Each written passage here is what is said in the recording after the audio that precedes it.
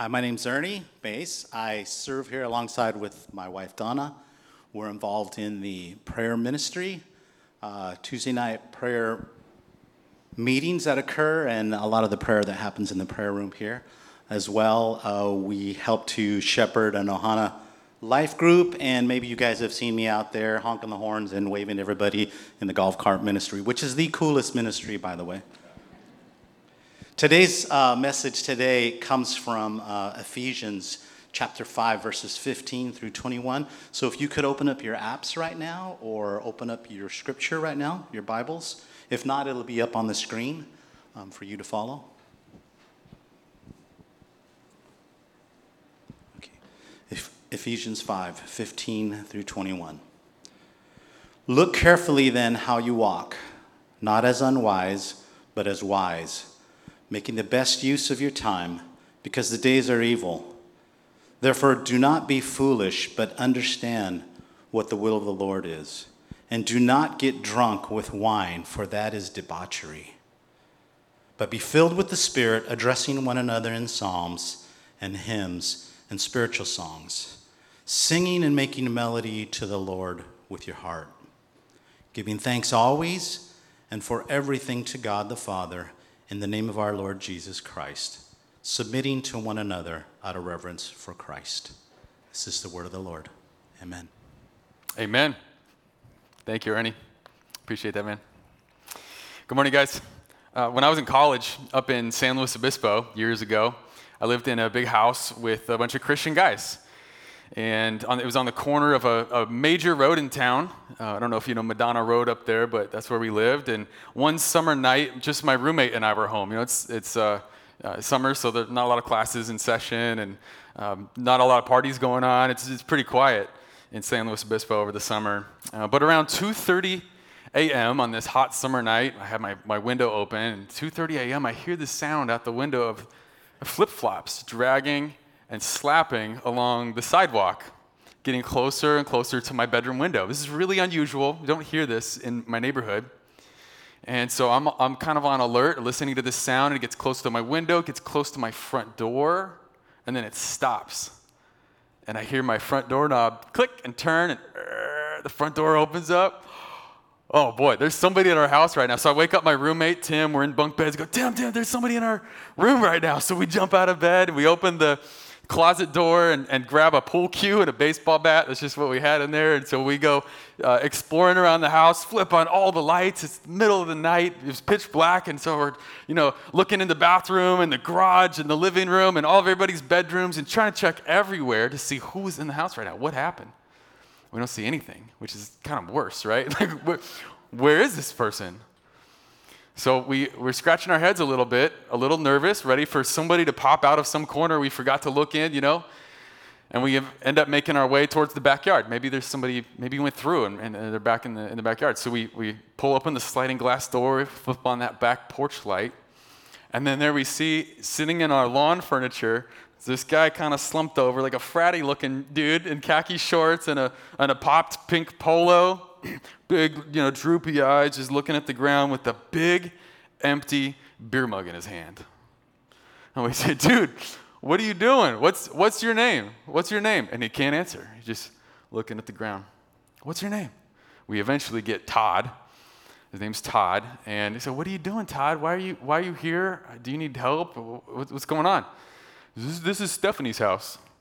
No, it's not. This is Stephanie's house, and I'm here for the party. He just kept saying this over and over. It's like, this is not Stephanie's house. There's no party.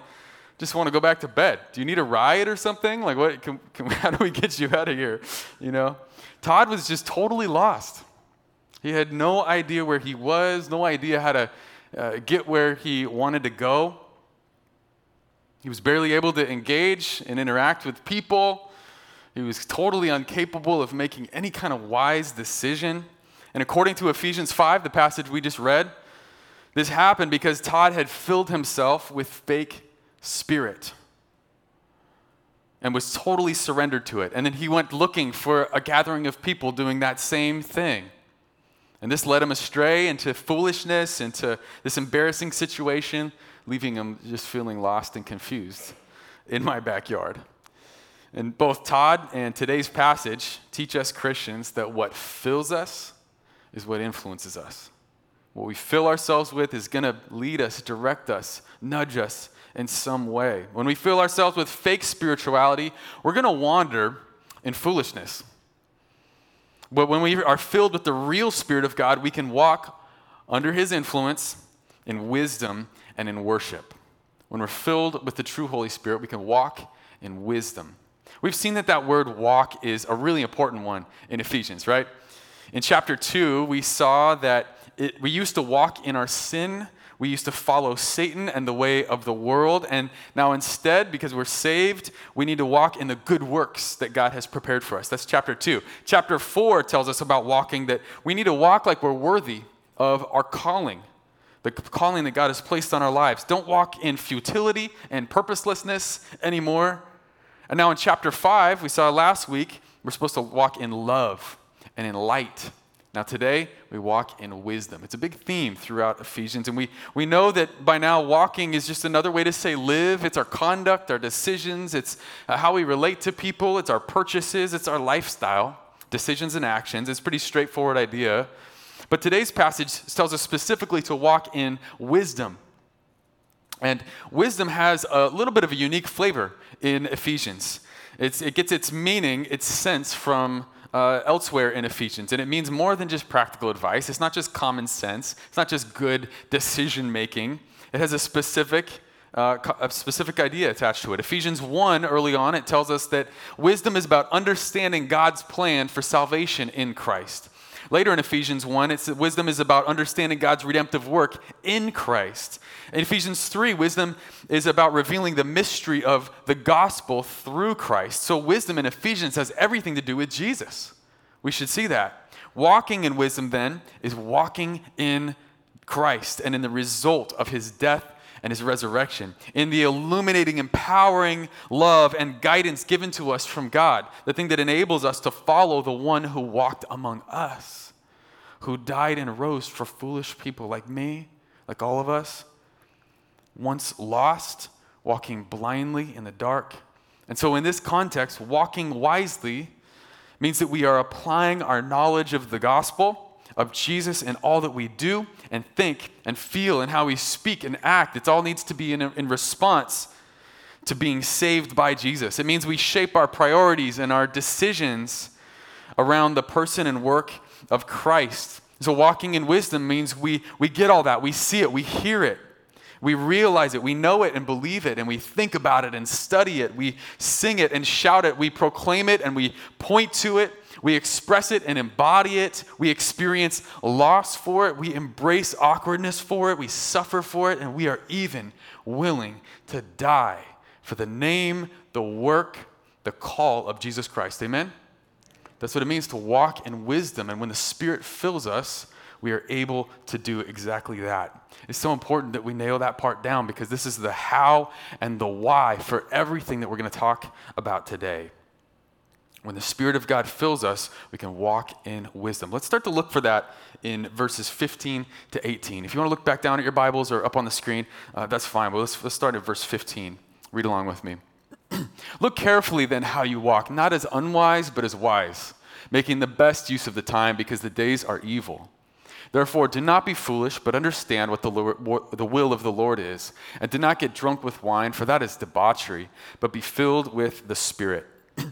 You're probably seeing a little bit of contrast there between two separate, categories or ideas. There's a fake spirituality that we can fill ourselves with and be influenced by and wander in.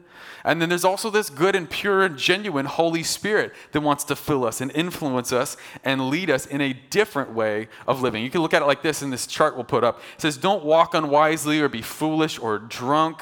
Instead, walk wisely, use your time well, know what God's will is for your life, and be filled with the Holy Spirit. These are three parallel sets of statements that compound into one complete idea, saying this: just like wisdom is the opposite of foolishness, so is being filled with the Spirit the opposite of being filled with alcohol. Why alcohol? Why is this passage picking on that? Well, we talked about this a little last week. The historical backdrop of Ephesians is this worship of a Greek god named Dionysus, the god of wine. And to worship this god, people would get drunk and then engage in all kinds of inappropriate and immoral behavior with groups of people doing the same thing.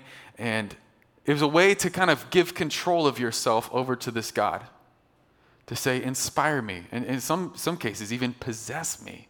It was a totally evil, absolutely dark, drunk, no joke, demonic mess. That's what that is.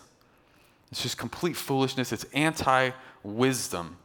And nowadays, people like Todd in our story may not have that same name, Dionysus, for the god that they're worshiping when they drink or take any kind of conscious-altering, mind-influencing substance. But actually, if you think about it, grocery stores and liquor stores do, huh?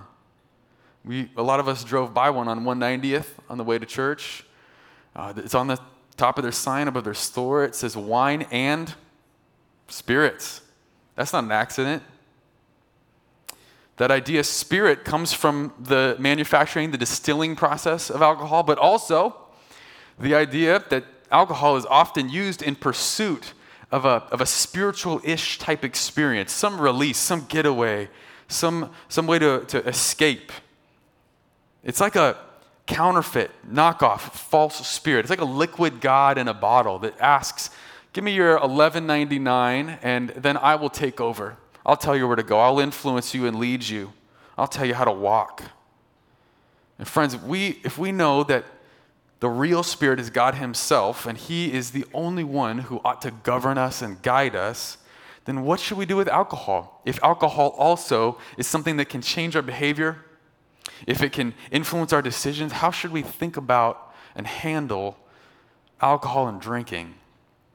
Well, let's explore a couple questions today to sort that out, and maybe we can find some shape for our own convictions and practices in regards to alcohol. The first question I think we should work through is, why are we drinking in the first place? Why do I drink?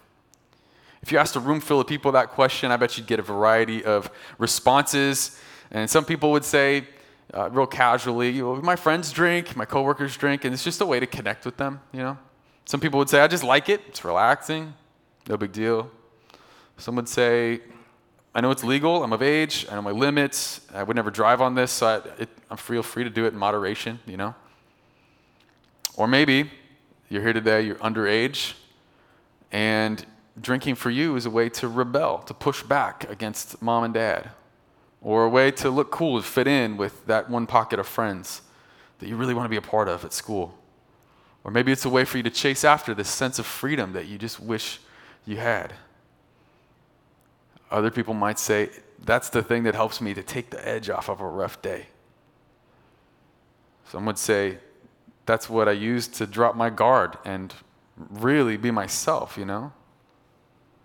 Some people would use it to take their mind off of just terrible memories, stressful situations. And some people would say, I do need it. I don't know how I'd function without this stuff. Whatever our reason, I want us to hear that Ephesians 5 is responding, saying we don't actually need it because we already have the real thing. That alcohol is not what gets us through those evil days that it says we're in. It's not actually the thing that resolves those difficult feelings or helps us to process really heavy thoughts or solve problems. We often look to it to make us become something else than we normally are because maybe I don't like myself very much. I like how I am at parties. But friends, alcohol never leads you to love yourself, like God loves you. It neglects the new creation that God has made you to be. It ignores the identity that he has clothed you with in Christ. And the point of this is not to condemn anybody for their reasons. This is simply trying to show that alcohol falls short and it just can't do God's job. This is to remember that God is truly the only one who cares for you and sees that pain that you might be medicating with alcohol and wants to offer you something so much better. He tells us in Ephesians 1 that he's given us every spiritual resource, the first fruits of heaven, to decompress from hard days, to work through difficult problems, and to engage social tensions and anxieties, and to process feelings, and to be the real you that is found in Christ, not lost in deception and darkness from being drunk. What fills us influences us, and that is incredibly important. So when we're about to fill ourselves with this, let's ask, why am I doing that? And could I be depending on God's influence in this situation instead? That's the first question I want to encourage us to ask about alcohol. The second one would be, how could drinking impact our ministry or witness? We all know what DUI stands for, driving under the influence. And we know that can result in fines and probation and losing your license and serious penalties, because in those, if you're driving under the influence, you're not in control. We're not thinking clearly. And it puts you in this high probability that you're going to hurt, even kill somebody when you drive under the influence. You know, when I was a kid, the very first memorial service I ever remember going to was for the mother of this family that we were friends with in our church on the Central Coast. 2 boys, a sweet little girl, and the mom was on her way back from the grocery store, actually just driving by our church, and she was killed by a drunk driver. That's the first memorial service I ever remember. In that same season of life, my own grandfather, I had 2 alcoholic grandfathers, and they wrecked their families in different ways, but this one in particular was driving drunk north of Santa Barbara one afternoon and just destroyed himself. He broke his neck. Remember, it exploded his arm, and he had these football-looking stitches there, just all swollen and nasty. He was a mess, and he moved in with us. And so he's laying in our guest room. He can't move. I remember him just being in tears with remorse for what he had done, for taking this big handle of a white wine in the car with him that day and totaling everything. So dangerous. You can do major damage while driving under the influence. When you let alcohol take the wheel and decide where you go, people can die. And the same is true, I mean this, in our walk as Christians. How am I going to evangelize? How am I going to guide people to life in Christ and function as the church when we are under the influence of alcohol? Something that could lead to taking life. How am I going to serve on Sunday morning if I'm getting trashed on Saturday night? How are you going to show your neighbor what it looks like to live a life transformed by Jesus when we're sloppy drunk, yelling out of the backyard and stumbling down the driveway? You think too for a second about what your spiritual gifts might be. How has God uniquely designed and equipped you for redemptive influence to serve his purposes in mission? Maybe it's encouragement or faith, or maybe it's teaching or administrating or giving or healing or helping. And when you use those gifts, you exercise those gifts, you're realizing the presence and the activity of God in and through you. The Holy Spirit is the one driving that. That is invigorating and satisfying and joyful. It's good and right, and that's the sweet spot where you and I can be effective and useful and helpful to the body of believers around us. We can't do that under the influence of alcohol. Let me give you an example. I've been in a ministry setting. I was on a team years ago, sadly, where a team member was coming to meetings, borderline drunk. You could smell it on her. She'd slur her words. We loved her, and I don't mean to speak down about her. Just an example. The congregation trusted us to administrate some pretty high-dollar facility improvements and projects, make some costly decisions that we really needed to make, and we wanted to do that. This is serious work. We wanted to do that under the influence of the Spirit, with a lot of prayer and letting God lead all of that. And this team member's stuckness or addiction to alcohol prevented her from getting her part done. She's an architect, and we needed her plans, and she couldn't do it.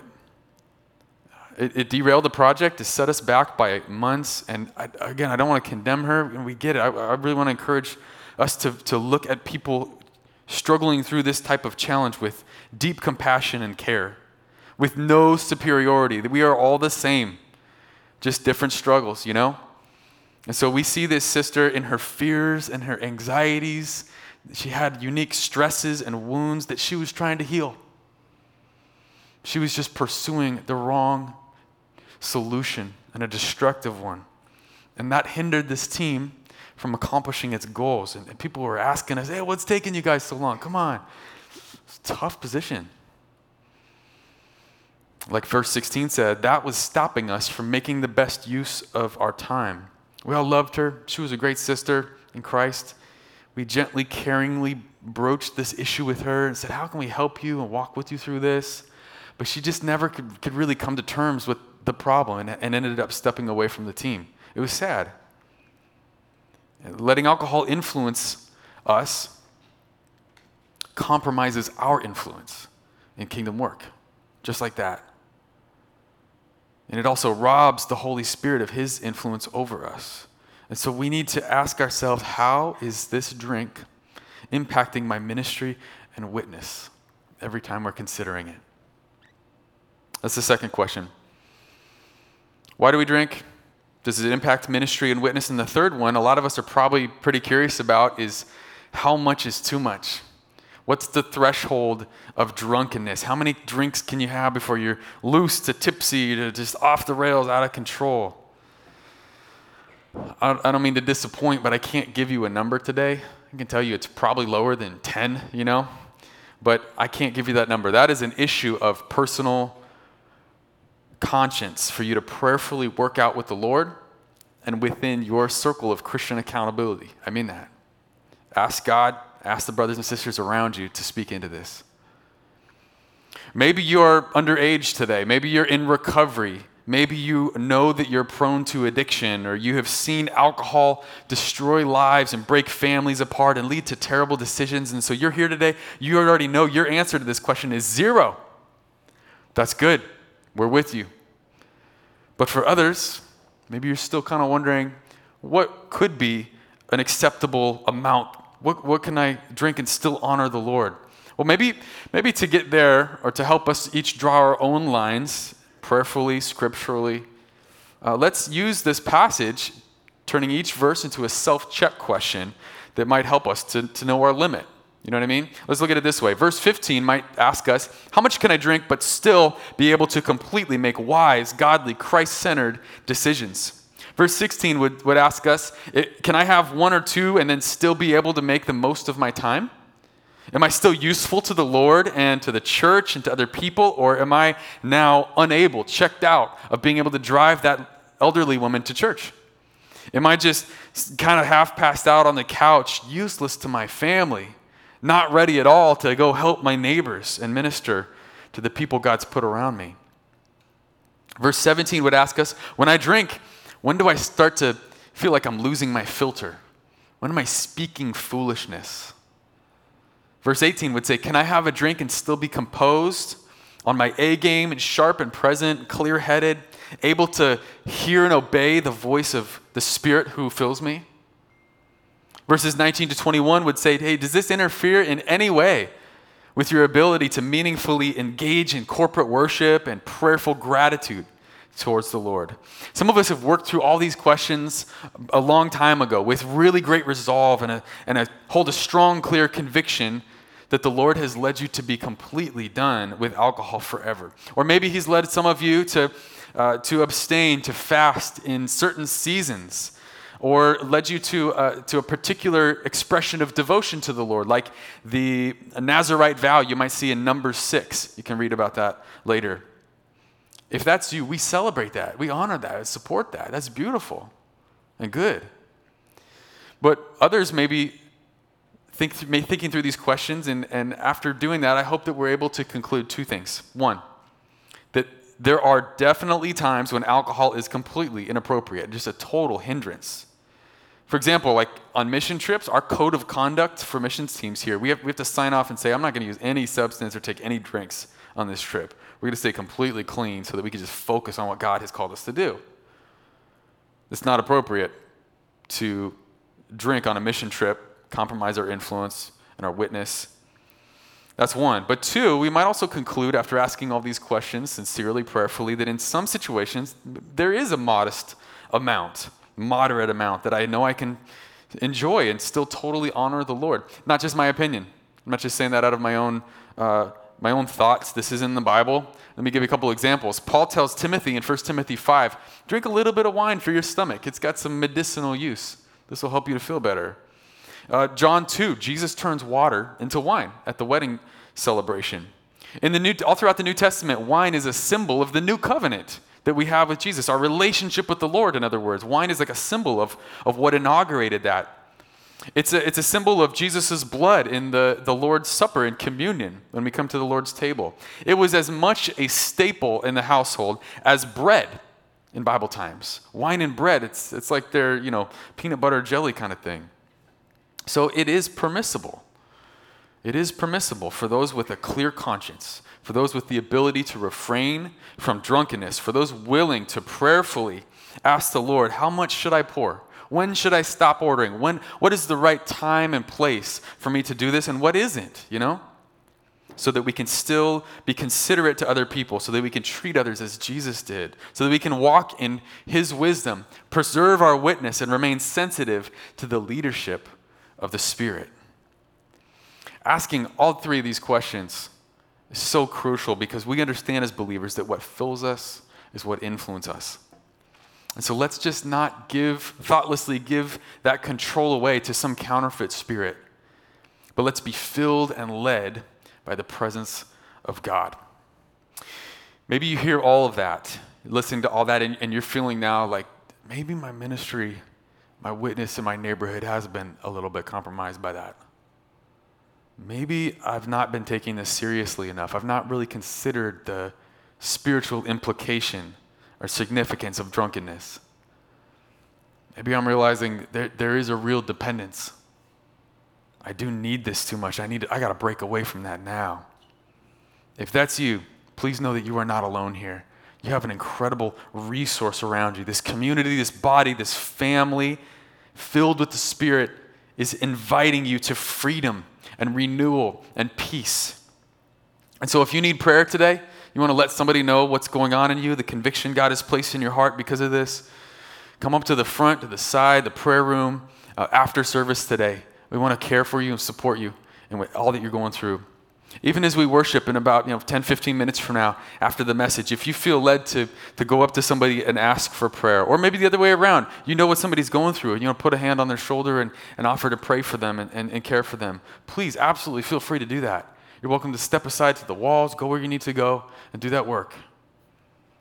If you need something with more ongoing structure, we are planning to launch Celebrate Recovery early next year. We're really looking forward to this. This is important. We know there's a major need for this.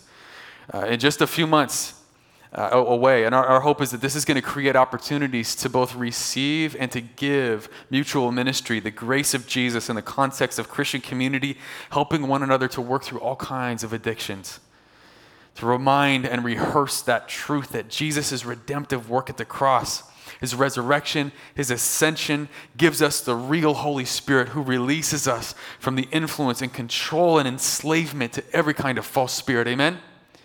Turning us away from self-gratification to gratitude. Turning us away from debauchery to deliverance. Encouraging and showing one another how to live under that governing presence of God who dwells in and among us and who leads us in healing and restoration and newness of life. That's what the church is for. That's what the next part of this passage is going to tell us too. This whole first half of the text has been about alcohol and false spirituality and walking in foolishness and in darkness.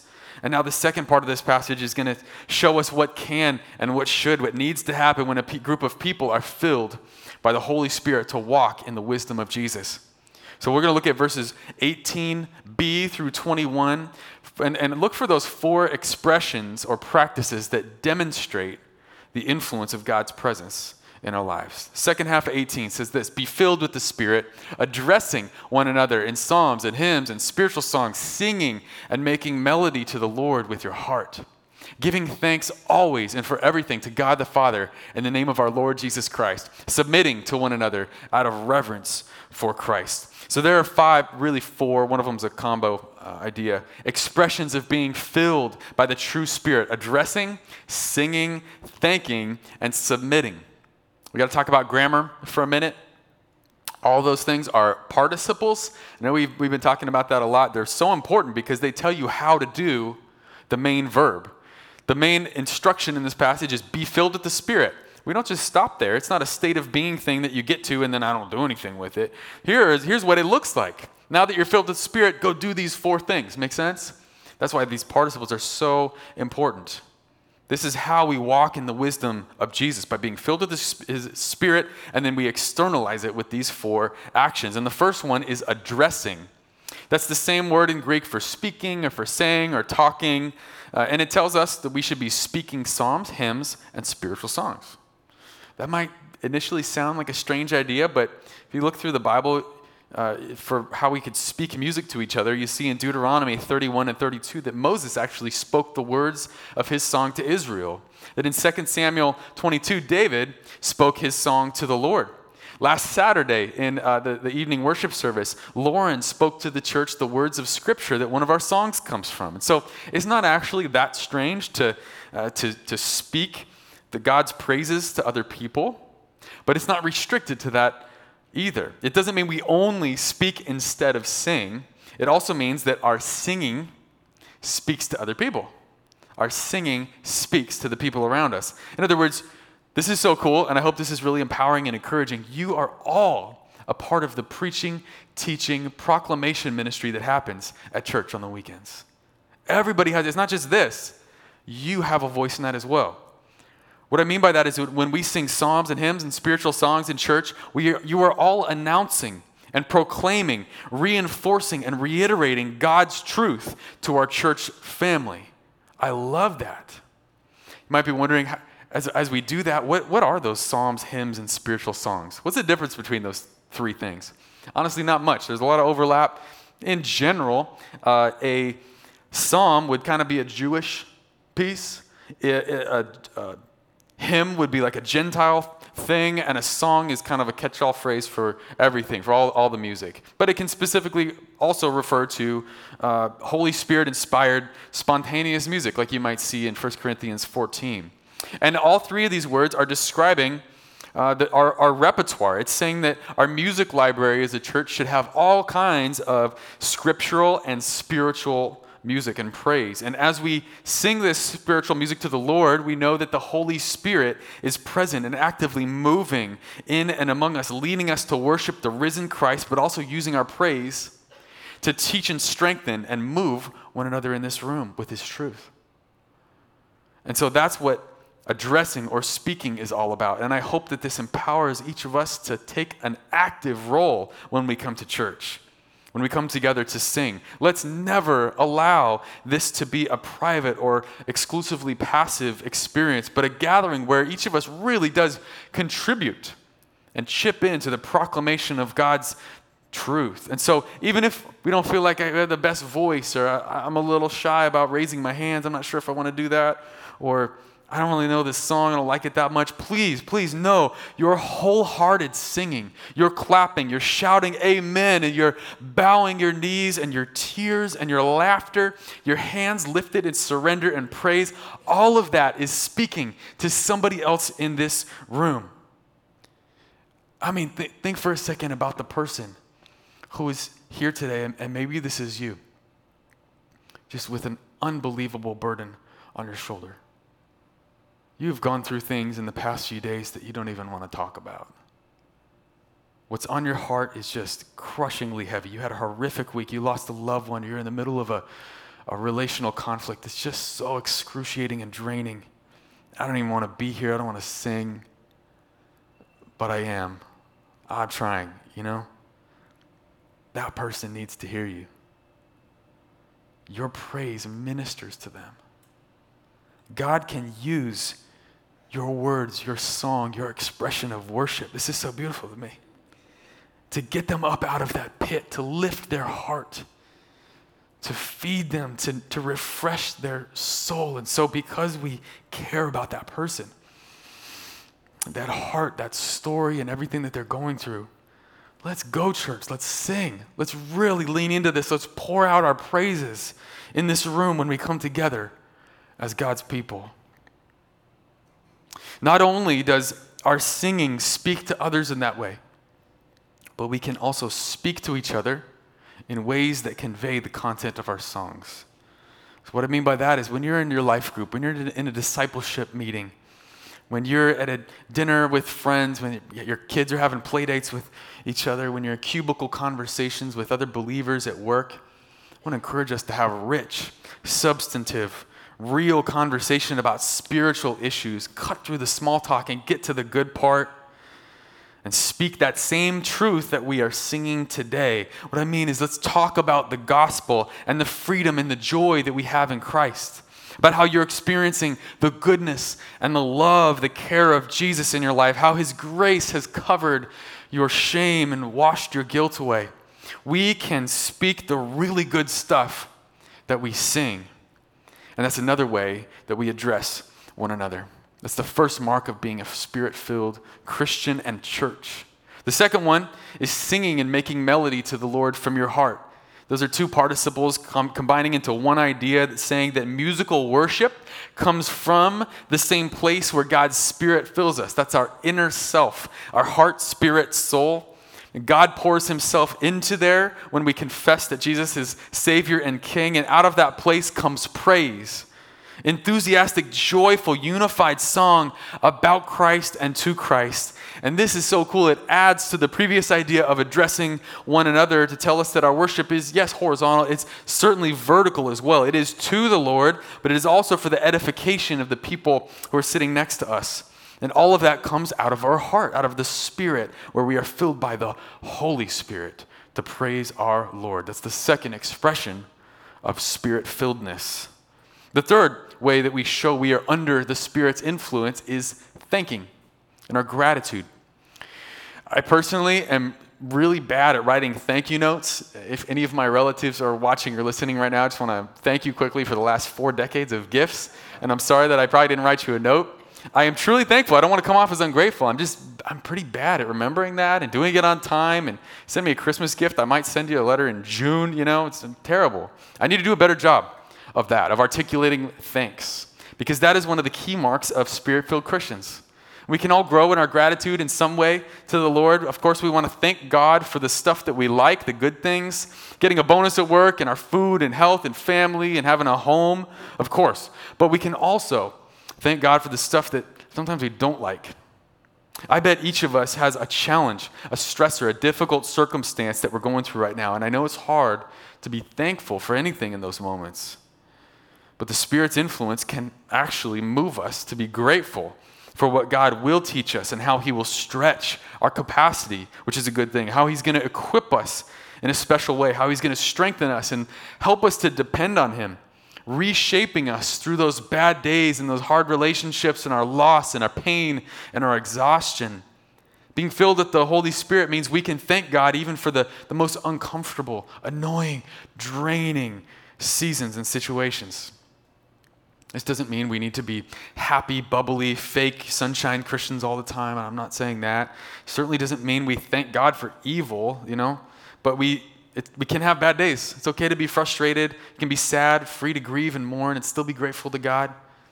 We go through all those difficult feelings, sadness and grief, not ever by filling ourselves with substance, by drinking or pills or vaping, but with Spirit-led gratitude and hope and joy, knowing that God is using those problems, those feelings, that suffering to play out his will in and through your life. And that posture of gratitude prepares us for this fourth and final mark of the Spirit's influence, which is submitting. Submitting in verse 21. Quick structural note, verse 21 is the hinge between our section today and the section next week that we'll talk about household relationships. Some of your Bibles, depending on your translation, this is important, attach it to that household section. It doesn't belong there. Structurally, grammatically, it's with our thing that we're talking about today. It's the fourth expression of Spirit-filledness, and you can tell in Greek that it belongs to that verb, an imperative of being filled by the Spirit. I want us to know that, prepare us for our study next week. And so that is calling us to mutual submission, a consideration of one another, selflessness, and looking out for the needs of our brothers and sisters in Christ. You know, if you've ever tried to get onto the 405 in that morning commute window or the rush hour heading home after work, you know how hard it can be to merge and get where you need to go when other people are only looking in one direction. It's like, I know they can see me right now, but they're intentionally not making eye contact because then they'll feel obligated to like slow down and make space. You know what I'm talking about? We see this every day in LA. Closing that gap in front of them to kind of keep you out so that I can get ahead. It's tough.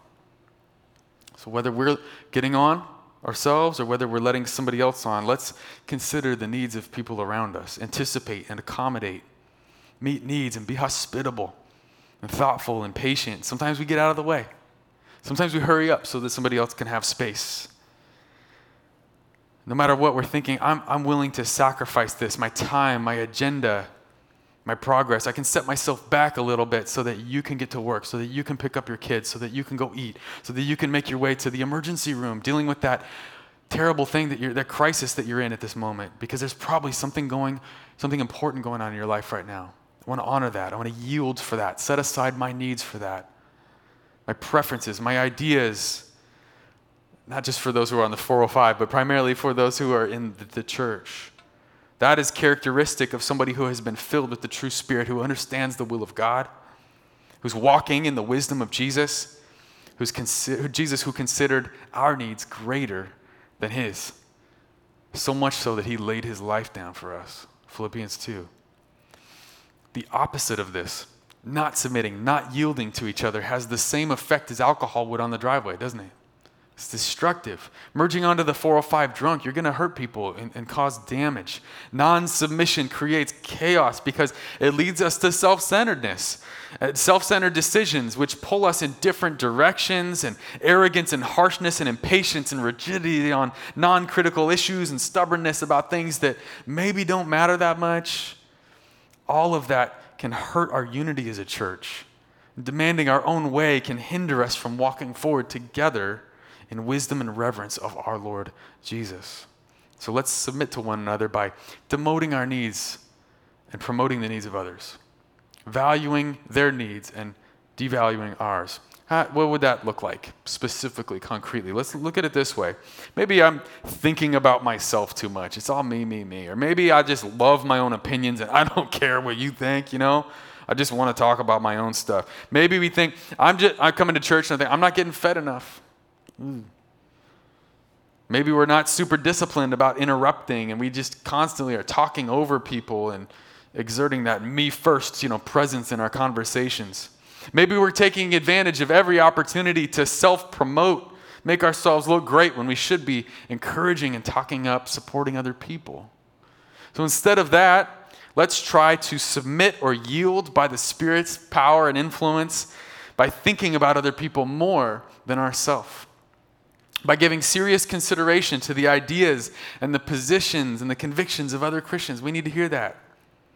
Maybe we do need to keep getting fed, of course, but maybe it's time for us to help somebody else to really be nourished by the word of the Lord. Think about them, what they need. Maybe if we're constantly interrupting and talking over people and dominating conversations, we need to revisit Proverbs and James and those passages that help us to tame our tongue and challenge us to think before we speak, to talk less. And what that does is make space for other people to share what's important to them and process the discoveries they're making about Jesus and how the Lord is shining new light on different parts of the gospel in their lives. And when we make space for that, that kind of stuff can happen. If we're just stuck in self-promotion mode, really defensive, let's make a habit of talking other people up. Every time we have a chance to pump ourselves, how about instead we pump the brakes a little bit and pull back and find ways to let that other person move forward and be encouraged and elevated and lifted up. This idea of submitting is definitely intended for the gathered church primarily, but I think we can also put it on display when we're dispersed. I think it matters the next 6 days of the week. And what I mean by that is that in the workplace, if you're in a secular environment, but you've got other Christians in your work group, in your management circle, your sphere of influence, or any kind of coworkers, serve them. Put some extra effort and time into that. You can take the intern out to lunch. You can help the people who are supposed to be helping you. You can go out of your way to support the new hire when maybe nobody else is. Make a point to demonstrate this instruction of mutual submission, even in those environments. If you're a tenured teacher or professor, treat those TAs with a lot of respect. If you're a doctor or a nurse who's real experienced and you've got medics and new doctors and nurses coming in to do their clinicals and residencies and stuff like that, take care of them, Be a resource to those new workers. Never haze the new recruits. Take them out to a meal or coffee and let them share their stories and their struggles with you. Try to make their on-ramp experience better, more peaceful, healthier than yours was. This is so important because those actions bear tremendous evangelistic witness. This is the kind of stuff, that's what I mean by this. This is the kind of stuff that helps us to earn relational credibility so that we can be positioned to share the gospel in those places. When we're investing in this strengthening, the growth, the betterment of others, we're contributing to this culture of humility and service that can reshape your group, your department, maybe even your whole company. And all of that definitely takes time. It might mean we sacrifice a little bit of our lunch break, or we have to stay late a couple nights. But if using your time in that way is investing in the kingdom, is advancing the gospel, shaping a Christ-influenced culture in your workplace, then you're doing exactly what verse 16 says, making the best use of it. So we can do that. Because we understand that the Spirit fills us, let's put His influence on display by submitting and yielding to one another. By speaking, by singing, by thanking in ways that encourage each other to walk in the wisdom of the Lord. I know that a lot of this message probably feels real behaviorally focused. A lot of rules and instructions and things I'm supposed to do and not supposed to do. And so I want to be very clear about its connection to the gospel so that we can walk out of here in love and in grace, and that we can go do this in resurrection power of Jesus, not in legalism or a sense of duty or guilt. And so please hear this, church. Brothers and sisters, family, the Holy Spirit of God Himself is among us. We have that because Jesus reached out to us in our foolish wandering. He came to us in our darkness, in our lostness. He met us in our sin. He saw our need for forgiveness and for salvation and for direction and for light. And He gave His life for that. He rose, He ascended to heaven so that we could have His Holy Spirit and be filled with His illuminating, guiding presence, having been forgiven and saved upon trusting Him, confessing that He is our Savior and our King, that He is the one who not only rescued us, but He is the one who renews us and rules over us. That He is the one who indwells us and influences us for everything that He has called us to today. Because we understand that, because we understand this is who fills us, this is what He has graciously and powerfully accomplished, we can reject the influence of drunkenness, darkness, and evil, and instead be empowered to be a people who walk in ways that display the gospel, the good news of Jesus. We can be people who submit and make space for one another. We can be people who encourage and nourish each other in the songs that we sing and the truth that we speak. And we can be people who praise and thank the Lord in every circumstance. All to the glory of our Father, by the work of His Son Jesus, and through the filling of His Holy Spirit. Amen? Amen. Let's pray.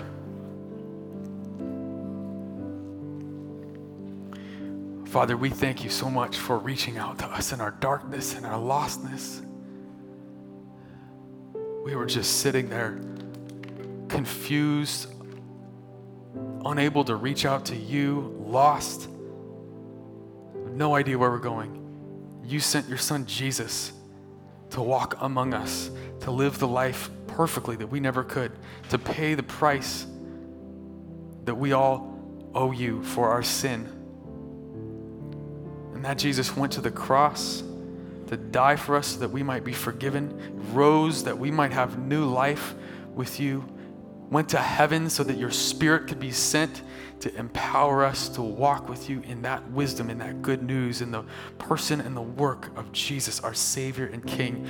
We don't deserve any of that, Lord. We thank you. So let us not take that for granted, Father.